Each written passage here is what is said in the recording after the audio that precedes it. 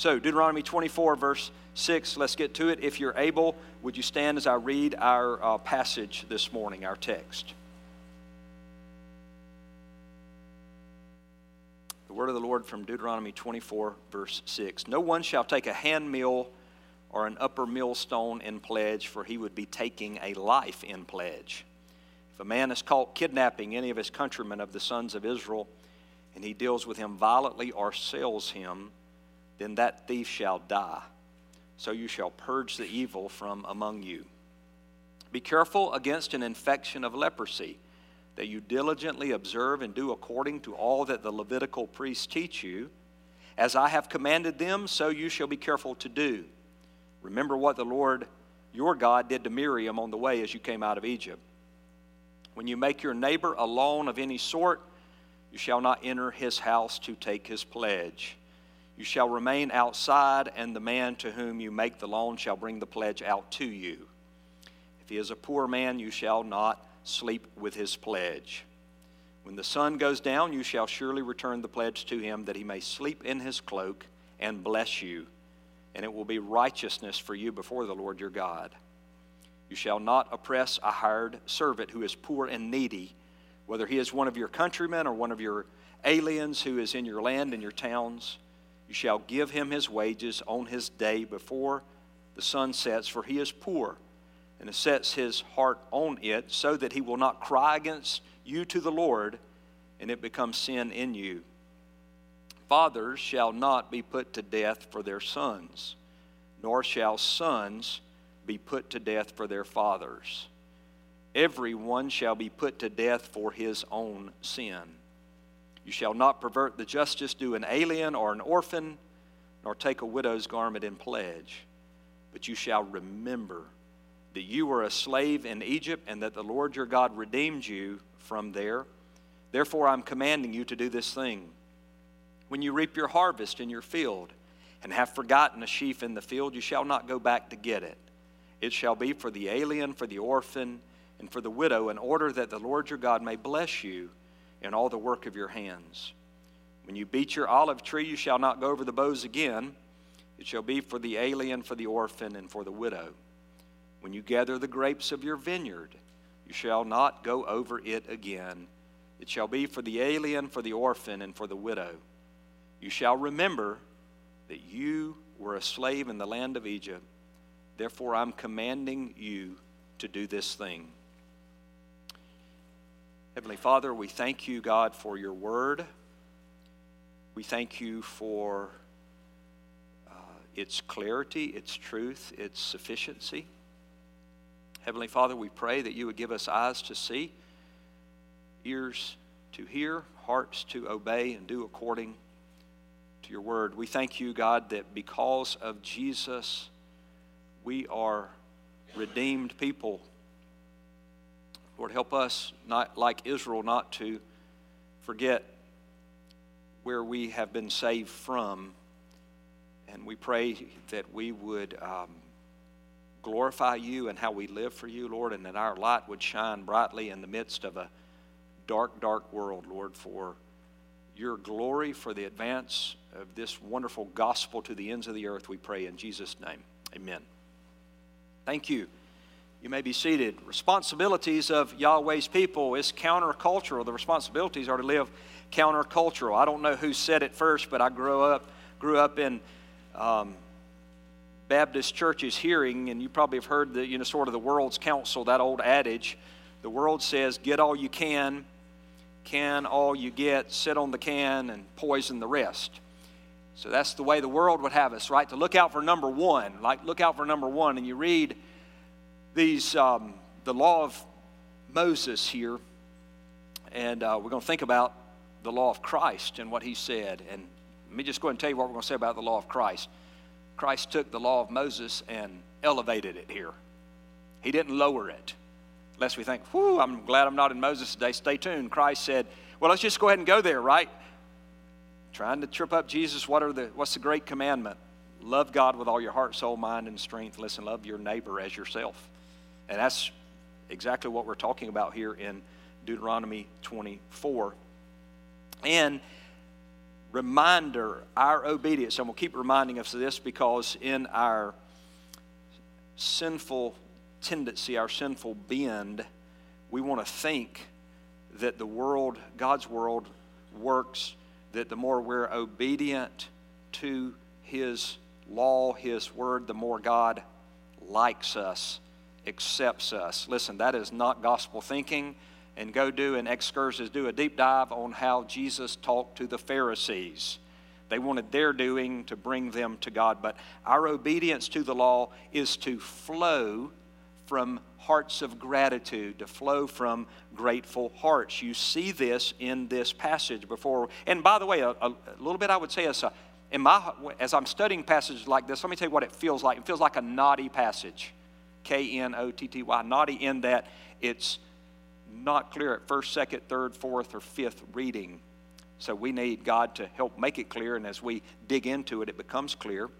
But our obedience to the law is to flow from grateful hearts. We're to remember our great salvation, and that's the truth of this passage we have this morning. Look back at verse 18. Let me call your attention.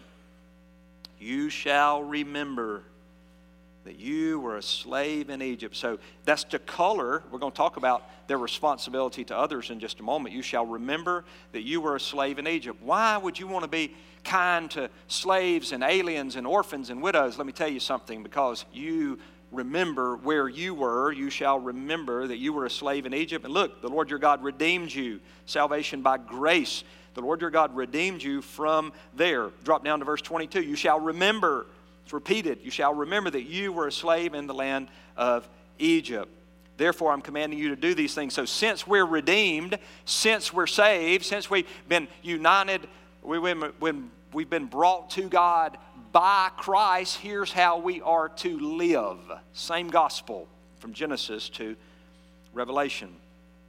So responsibilities of Yahweh's people. The chapter falls heavily under point number 1. We'll look at that first. Responsibility to others. Responsibility to others. So we've got a series of laws related to how Israel was to relate to each other. Human relations. Human relationships are so very important. We oftentimes, you heard, here's another old adage, the day was going good until you had to be around people. Right? And when you're around people, it's where, hey, I didn't get any trouble until I was around some people. And how many of you would say, at home, we have some conflict? When we extend, it's like, well, I can't get along with these people at home. And then we go to work, and you say, those people at work are difficult. And then we go to play, and we bump into them. You say, people are just difficult, and I'm glad I'm so easy to get along with.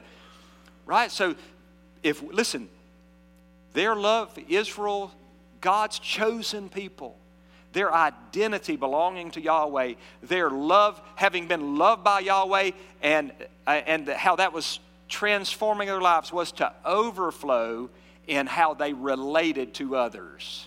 One of the ways we can measure how our walk with God is how we're relating to others. So their responsibility to others in general, and especially to the poor and disadvantaged in particular. So look there at verse 6. No one shall take a hand mill or an upper millstone in pledge. Now, that's not language we use every day. A hand mill, upper millstone. So what's the principle going on here is neighbor love or brother love, and it's putting yourself in someone else's shoes. And so the hand mill and the upper millstone, these were the implements, so that hand mill and upper millstone, that a family, an individual, for them to eat, they had to have a hand mill and upper millstone. They would take the grain and they would use that mill to grind the grain to make bread. And look, no one, here's the law, shall take a hand mill or an upper millstone in pledge. So someone is falling on hard times. And by the way, this is not just questioning how big the quarterly dividend is going to be for their corporation. We're talking about they're jeopardized going without food. So you they owe that to you, and you're like, hey, how far are we going to go to call in this debt? And you're not to take a hand mill or an upper millstone in pledge. Look what you'd be doing. You'd be taking a life in pledge. So this idea, we are responsible for others. I love what Paul says over in Philippians 2, verse 4. Do not merely look out for your personal interest. We don't have to be commanded, look out for your personal interest, right? We got that base covered, don't we? We're looking out for our personal interest. So do not merely look out for your personal interest, but also for the interest of others. And so that would mark how, so verse 6, this debt's owed to you, and you're thinking, hey, you owe me that, and give me your hand meal and upper meal. No, you don't do that. You don't do that, because what's underneath that? You'd be taking a life in pledge. So the principle is ensuring one is able to provide for their family, their basic needs for food. Look at verse 7. This is a sanctity of life verse. If a man is caught kidnapping any of his countrymen, of the sons of Israel, and he deals with him violently or sells him. So what we're talking about there, this prohibition against human trafficking. So an Israelite is caught kidnapping any of his countrymen of the sons of Israel. He deals with him violently or sells him. Look, capital punishment. Then that thief shall die. And by the way, that principle that we've gotten over and over and over in Deuteronomy, sin among the people of God permeates and spreads, and listen, has a corporate effect. So you shall purge the evil from among you. So we got this principle ensuring one's able to provide for their family. Verse 6, the principle, it would be bad. Wouldn't this just be the upper limits of bad, to go kidnap one of your neighbors and sell him? And you execute someone. That would be, I don't know what all neighbor love is, but kidnapping and selling your neighbor is not neighbor love, is it? Like, that's the extreme of not loving your neighbor. Look at verse 8. And verse 8 seems to be this living under authority with the perspective of fear of God and concern about the welfare of others. Be careful, he says, verse 8, be careful against an infection of leprosy. So this is our responsibility to others, right? Be careful against an infection of leprosy that you diligently observe and do according to all that the Levitical priests teach you. As I've commanded them, so you shall be careful to do. And by the way, then I love this. We get an illustration in Scripture. Remember what the Lord your God did to Miriam on the way as you came out of Egypt. Remember Aaron and Miriam grumbling against Moses? God takes great offense to that, strikes her with leprosy. Right, so it's fear of God, and look, under the authority of the priest that they were to live under, and it's not like, hey, I think I'll just wear a jacket and stay covered up. No, be careful against an infection of leprosy. So it's same, it's really neighbor love that we're talking about. Look at verse 10, loans and interest, and really it's human dignity is what's going on there. Look at verse 10. When you make your neighbor a loan of any sort, you shall not enter his house to take his pledge. You shall remain outside, and the man to whom you make the loan shall bring the pledge out to you. If he's a poor man, you shall not sleep with his pledge. So this verse 10 and 11, you've made a loan to your neighbor. The loan is due or past due. And look, you're ready to go collect, and you don't go barging up in his house. This idea of guarding, preserving human dignity. I've thought all week about this. One of the low points in my corporate work, we would frequently have to terminate employees' employment with the company. And as a leader, I got to do a lot of those. And I remember, I thought on verse 10 and 11, we were doing a termination visit down in Tallahassee. And so we had the lady we were firing meet us at a hotel meeting room. And so we told her we were firing her, and single mom. And so you have, in our industry, you have our car, and you have our computer and our samples all back at your house. So we proceed to her house, and we are getting her car, our car, and our computer and our samples. And look, the school bus pulls up, and her little son and her little daughter get off the bus. And we're standing there in the garage, and they say, "Hey, Mama, who are these guys? You know, what are they doing?" I would have liked to have been anywhere else other than that place. Because let me tell you, it was appropriate that we terminate her employment. I'm good with that. But there's a better way, and I expressed that to the company, than us going up in her house and getting her stuff right, her dignity. And do you see God's concern? Look at his concern for the dignity. When you make your neighbor a loan of any sort, don't go, "Hey, you owe us some Let's talk about those lampstands over there. Let's do what you got here in the fridge. What's back there in the... No. You stay outside. Now, what's that got to do with loving Yahweh? Well, it's loving people. And if we love Yahweh, it's going to permeate how we love people. So lawns and interests, treating one another with dignity. Drop down to verse 12. If he's a poor man, you shall not sleep with his pledge. So he's poor, and the picture is his cloak or his coat or his garment. That's what he had to pledge. And look, it gets on toward the end of the day, verse 13. When the sun goes down, you shall surely return the pledge to him, that he may sleep in his cloak and bless you. Look at this, and God sees everything. God knows everything. He's going to then sleep warm in his cloak, and he blesses you. And look, what you do toward your neighbor, that it will be righteousness for you before the Lord your God. God is looking down and saying, you know what, that poor neighbor of mine, I've got his cloak and he still hadn't paid me. You know what, it gets on toward evening time of day, you take his cloak back, and that's one of the ways we think, well, you know, I think I need to do some great platform work. That's how I'll honor God. No, let me tell you, God's people honor him in how they treat others. It will be righteousness for you before the Lord your God. Verse 14, let's keep going.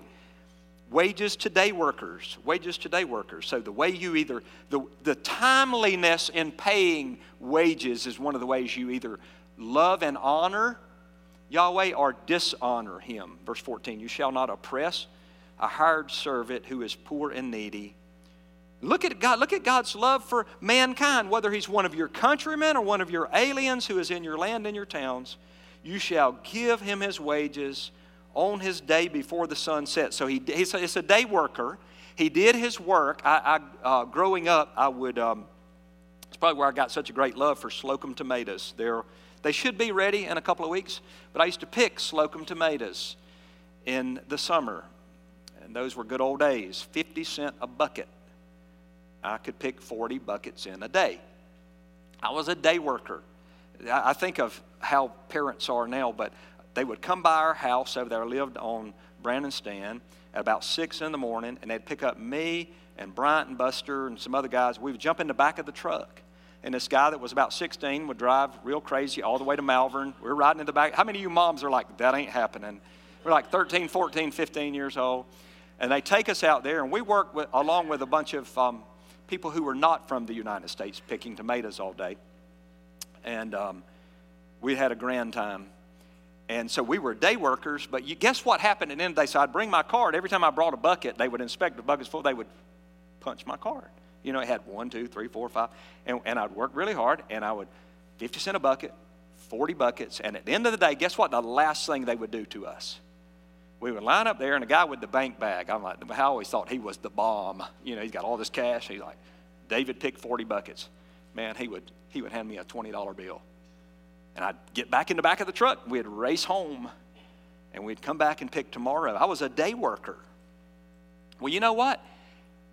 To bring this principle over, and by the way, I wasn't taking care of my family. I was saving for a shotgun. But the principle comes out, a Remington 1100. I'll show it to you later, guys. Really cool, still great shape. Killed a lot of quail with it. But I was saving for a shotgun, went to Southern Outdoor, bought that thing downtown after picking tomatoes. How I loved and still thankful for that gun. But these day workers, look, you shall, verse 15, give him his wages on his day before the sun sets. Why is that? You know, so I picture the farm owner, he's got plenty of money. Well, that day worker, he is poor. He set his heart on it so that he will not cry against you to the Lord and become sin in you. So look back at end of verse 13. You treat your neighbor right, it will be righteousness for you before the Lord your God. You treat him wrong, into verse 15, he's going to cry against you to the Lord and it becomes sin in you. Our relationship with God is so affected and determined by how we relate to each other. There's no way around it. In fact, it is the measuring stick. Look at verse 17. We're going to come back to verse 16. Look at verse 17. This principle, don't be greedy, and justice and fairness for all permeates 17 to the end of the chapter. Verse 17, you shall not pervert the justice. Remember, we got started on this journey. Justice, back to Deuteronomy 16:20, justice and only justice you shall pursue. And then here's one of the ways you live out pursuing justice. You shall not pervert the justice due an alien or an orphan, nor take a widow's garment in pledge. So here's the most disadvantaged, the most likely to be stepped over and stepped on in society. And you know what? You guard against them getting done wrong. You shall not pervert the justice due an alien or an orphan, nor take a widow's garment in pledge. You see that? Justice is due them. It's due them. They got that coming. That God is just. But why in the world should we care about the alien, the orphan, or the widow? Well, you just remember, you're not too far removed from that. You shall remember that you were a slave in Egypt and that the Lord your God redeemed you from there. Therefore, I'm commanding you to do this thing. Look across you ought to always be looking across the room and say, where are those downtrodden? Because we know who we were before we experienced God's grace. Let's find those people that are the outcast, the disadvantaged, because that's who we were. Now, this one more principle under our responsibility to others. Look at verse 19. When you reap your harvest in your field. So look at this. It's your harvest and it's your field, at least for the time being. When you reap your harvest in your field and have forgotten a sheaf in the field. So you're out there and you got all your crop gathered up. You know, we left one behind. Now, I'm going to tell you, all week I've thought about this. You know what? I'm thinking if I've got one left back there, I'm thinking, go what? Get it and let's take it to the market. No. That's not what we're to do. Look, I guarantee you the world says, remember, we said that principle of get all you can all you get, sit on the can, poison the rest, you go back and get that sheaf. But look, we belong to Yahweh. And because of that, verse 19, you shall not go back to get it. It shall be for the alien, for the orphan, and for the widow. Look at what God's wrapped up in this.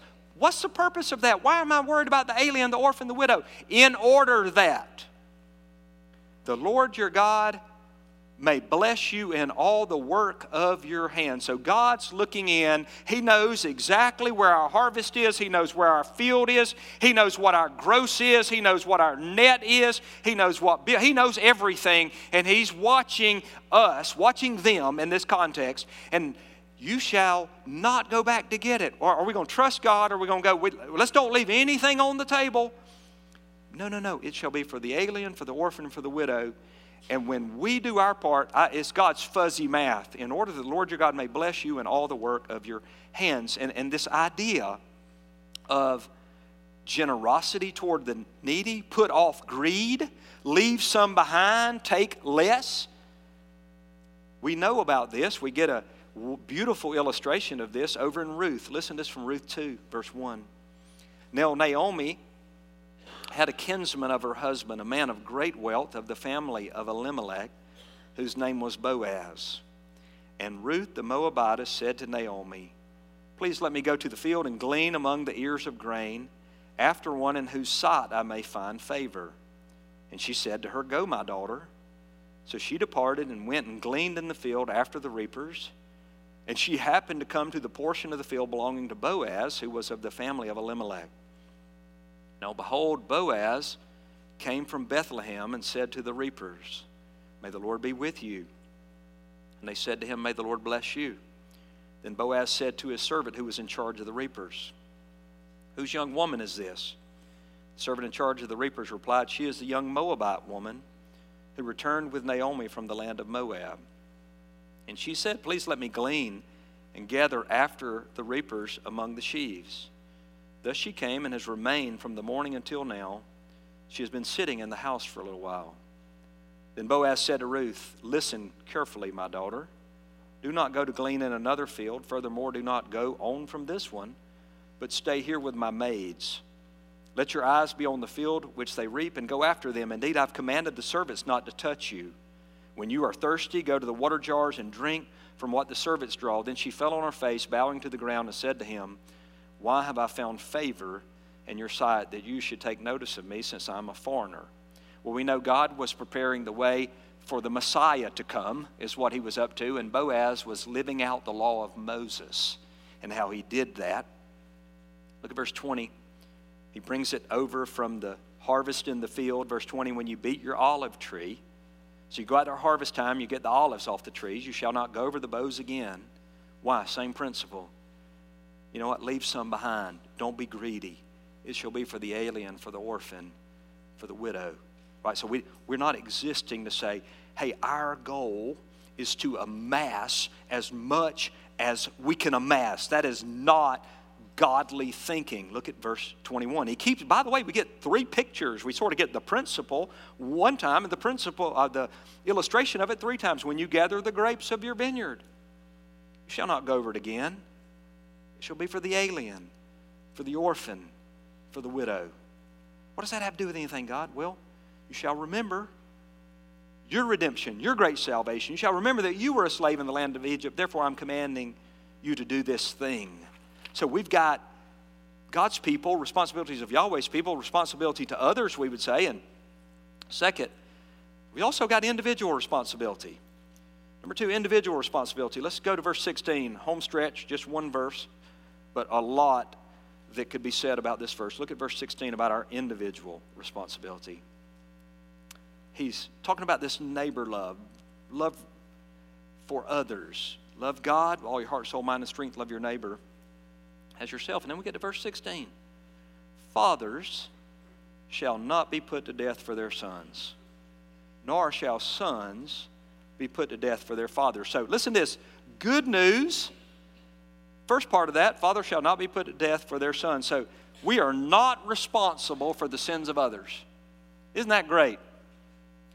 Isn't that great? So you don't need to, there's some bad ideas traveling around out there. I promise you, you don't need to have a time of Bible study and prayer where you repent of your parents' and grandparents' sins. Okay? And there's a lot of really prominent Christian leaders and pastors that are talking, they're going to put this burden on us. We're not responsible for the sins of others. So look at the text. Fathers shall not be put to death for their sons, nor shall sons be put to death for their fathers. So the good news is we're not responsible for the sins of others. But here's the bad news this morning. Listen to this. We are responsible for our sins. Look back at verse 16. End of that verse. Everyone shall be put to death for his own sin. So you're not responsible, and I'm not responsible for the sins of others. But guess what? I'm laughing because I'm thinking of how serious that is. I'm responsible to God for my own sin.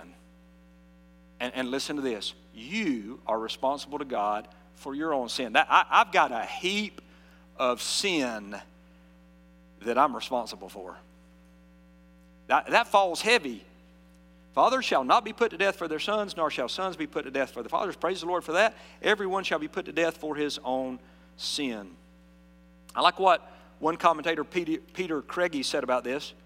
This short piece of legislation makes clear a principle underlying all the law in Deuteronomy, namely that the presence of law and the requirement that it be obeyed placed upon every man a responsibility for his actions, both within the covenant community and before God. So listen, in the body of Christ, I'd make application. I've got responsibility, this requirement that I live for Christ, and I've got that within the covenant community.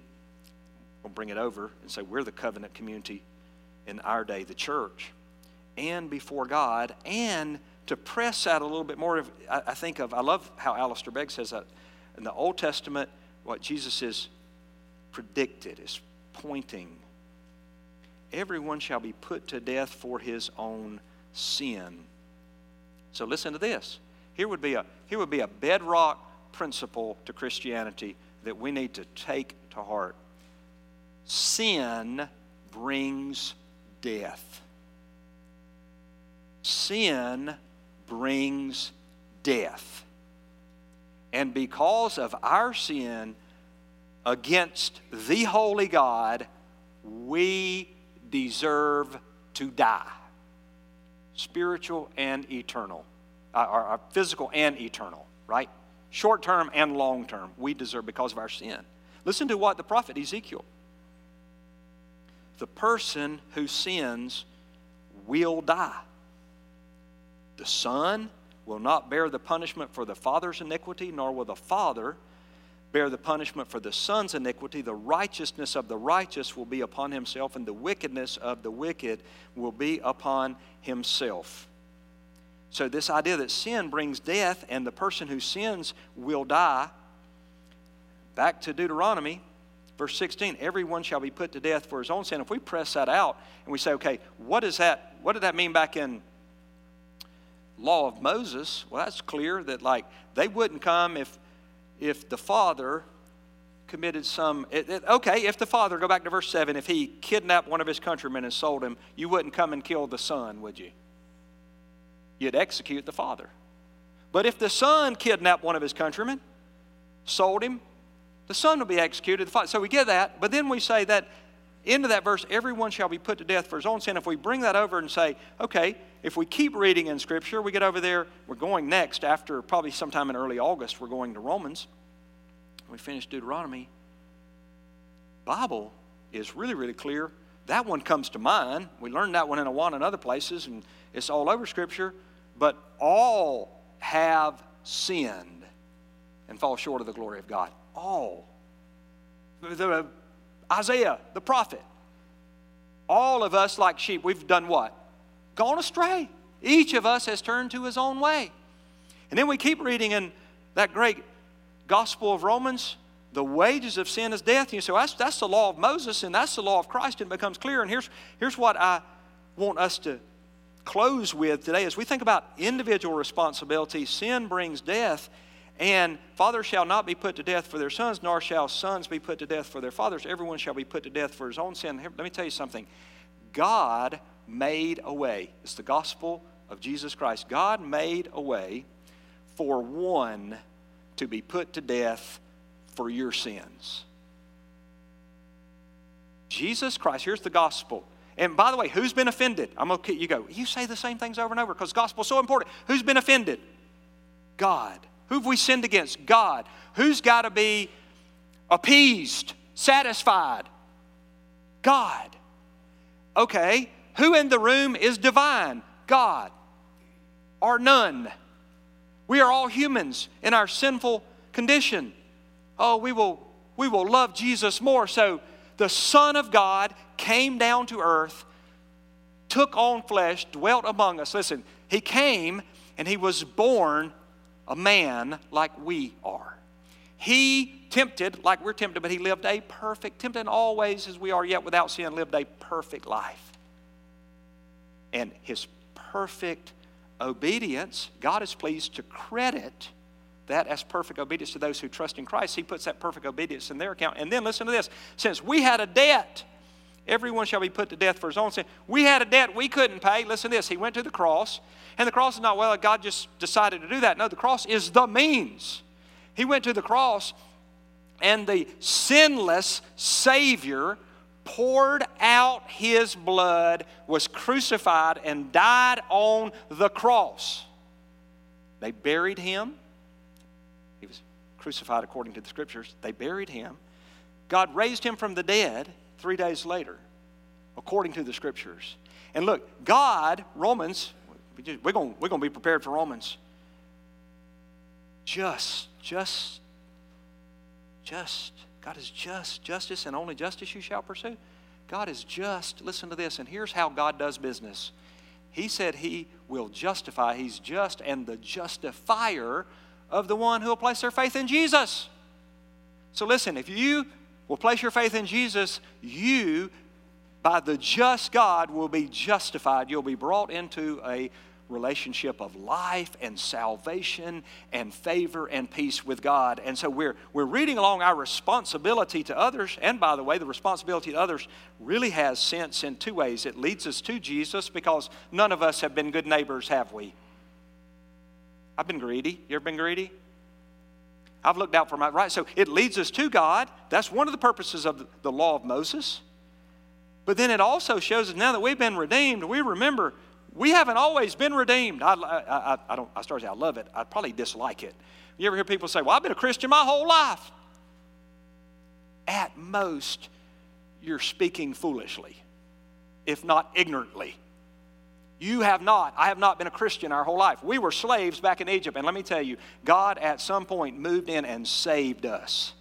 And we need to remember where we've been saved. And so then here's our responsibility. What are we to do with this text? So I've got some application points, but a couple ways we say, now that I belong to Christ, I've got to view different how I treat other people.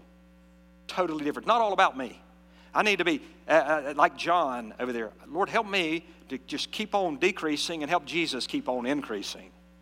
And then, by the way, my responsibility, my individual responsibility, I read verse 16. I want to tell you where my mind went on Monday, and it's been digging more and more all week. I am grateful that God made a way. Everyone shall be put to death for his sin. You can see mine if you hang around me for long, and I can see yours when I hang around you. And praise the Lord, Jesus has dealt with our sin.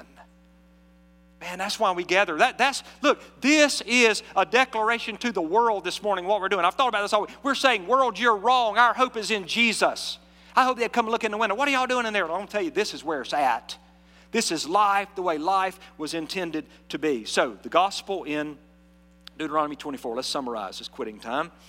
We're not under the law of Moses. We are under the law of Christ. We're new covenant Christians, followers of Jesus. By the way, I'm assuming that you have placed your faith in Christ. So what do we do with this passage this morning, these sundry laws? First, we demonstrate our love for Christ by how we love and minister to others, especially the brethren. Like, we demonstrate our love. Why would you not be greedy? Why would you leave some extra? Why would you go to such pains to say, yeah, I know the debt's owed, but I'm going to do that, and I'm going to go and even collect on that in an honoring way. I'm going to guard their dignity. I'm going to preserve, verse 7, their lives. I'm not going to go and, hey, I know you owe me that, but you all need to eat, right? We're going to live that out. So demonstrate our love for Christ by how we love and minister to others, especially the brethren. Second, make sure we're doing this. Rely on Christ alone. Rely on Christ alone. Feel the weight of verse 16, Christ's substitutionary atonement. But here's the gospel. Jesus bore our sins in his body. It is finished. Third, live distinct from the world in our day. You know what? I love what Moses doesn't do in Deuteronomy. He doesn't give us verse after verse and chapter after chapter. So let me just tell you about those pagans. Let me tell you about those Canaanites. Boy, here, they do this, and they do this, and they do this.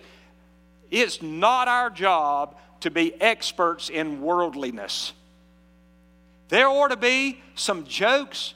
There ought to be some inferences and some illustrations and some phrases that go way over our head.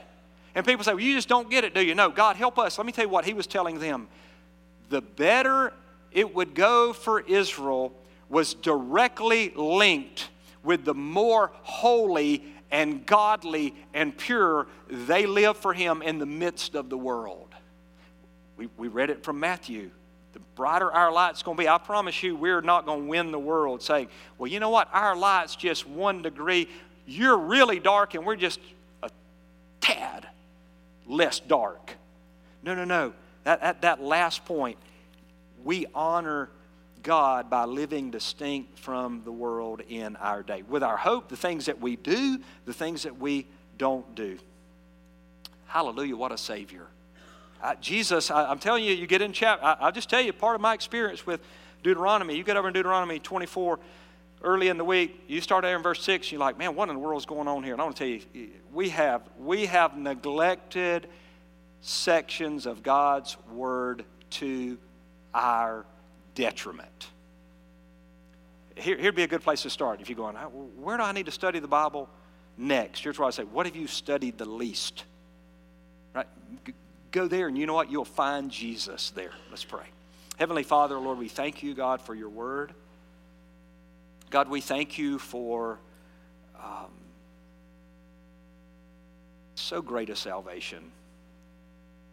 Lord, we read Scripture oftentimes through the lens forgetting that we were formerly slaves. So, God, we thank you that you are a God of mercy, and you are a God of grace. You are just. We thank you, God, that you have a heart for the disadvantaged, for the downtrodden, for the alien, and the orphan and the widow. Lord, we pray you will give us power to live out the truths we've studied today, that we will take seriously the responsibility that we have to others. Oh God, that we would forget about ourselves. Lord, that will only happen if you do a deep transformational work in us. God, day by day we pray you will help us to forget about ourselves and to honor you by how we love others. Thank you for how you're cultivating that in this body. We pray you would grow us in that. Lord, we are also mindful, Lord, we have an individual responsibility. Lord, there'll be no mama or daddy or grandparent on the last day that will be able to come and stand beside us to make a plea for us. Lord, we are responsible to you for our sin. And how glorious and beautiful Christ is, God, that Scripture declares and proclaims that he bore our sins in his body on the tree. Lord, that news many of us have heard for years and years and years, and Lord, it grows familiar. Help us wring our hearts this morning with fresh realization of our former slavery. God, we were dead apart from Christ, Lord. We were hopeless. But God, you have intervened. You have saved us. So Lord, we thank you for Jesus. We thank you for so great a salvation. Lord, we pray now as redeemed people that we will live for him, for you, God, in gospel-worthy manner. Lord, that we would not be trying to see how close we can get to the world. Lord, we will be distinct. We will be marked out. And God, we pray that you would help us to be zealous witnesses, to share this good news far and wide that Jesus saves sinners. Lord, we glory in our great Redeemer, and we thank you, God, for your word. We thank you that you have not left us as orphans. We thank you that God, the Holy Spirit, is in us. God, we thank you that you've put us in the body of Christ. And so, God, we pray that in the darkest day that I recall, Lord, in my life, in our culture, Lord, that we have hope, God, that you are working your plan, that your church is being built and nothing will prevail against her. God, we pray that you would find us faithful, and we pray that we would glorify Jesus in our words and our walk, Lord, until he comes. In his name, amen. I invite you to stand and sing and respond. All glory be to Christ.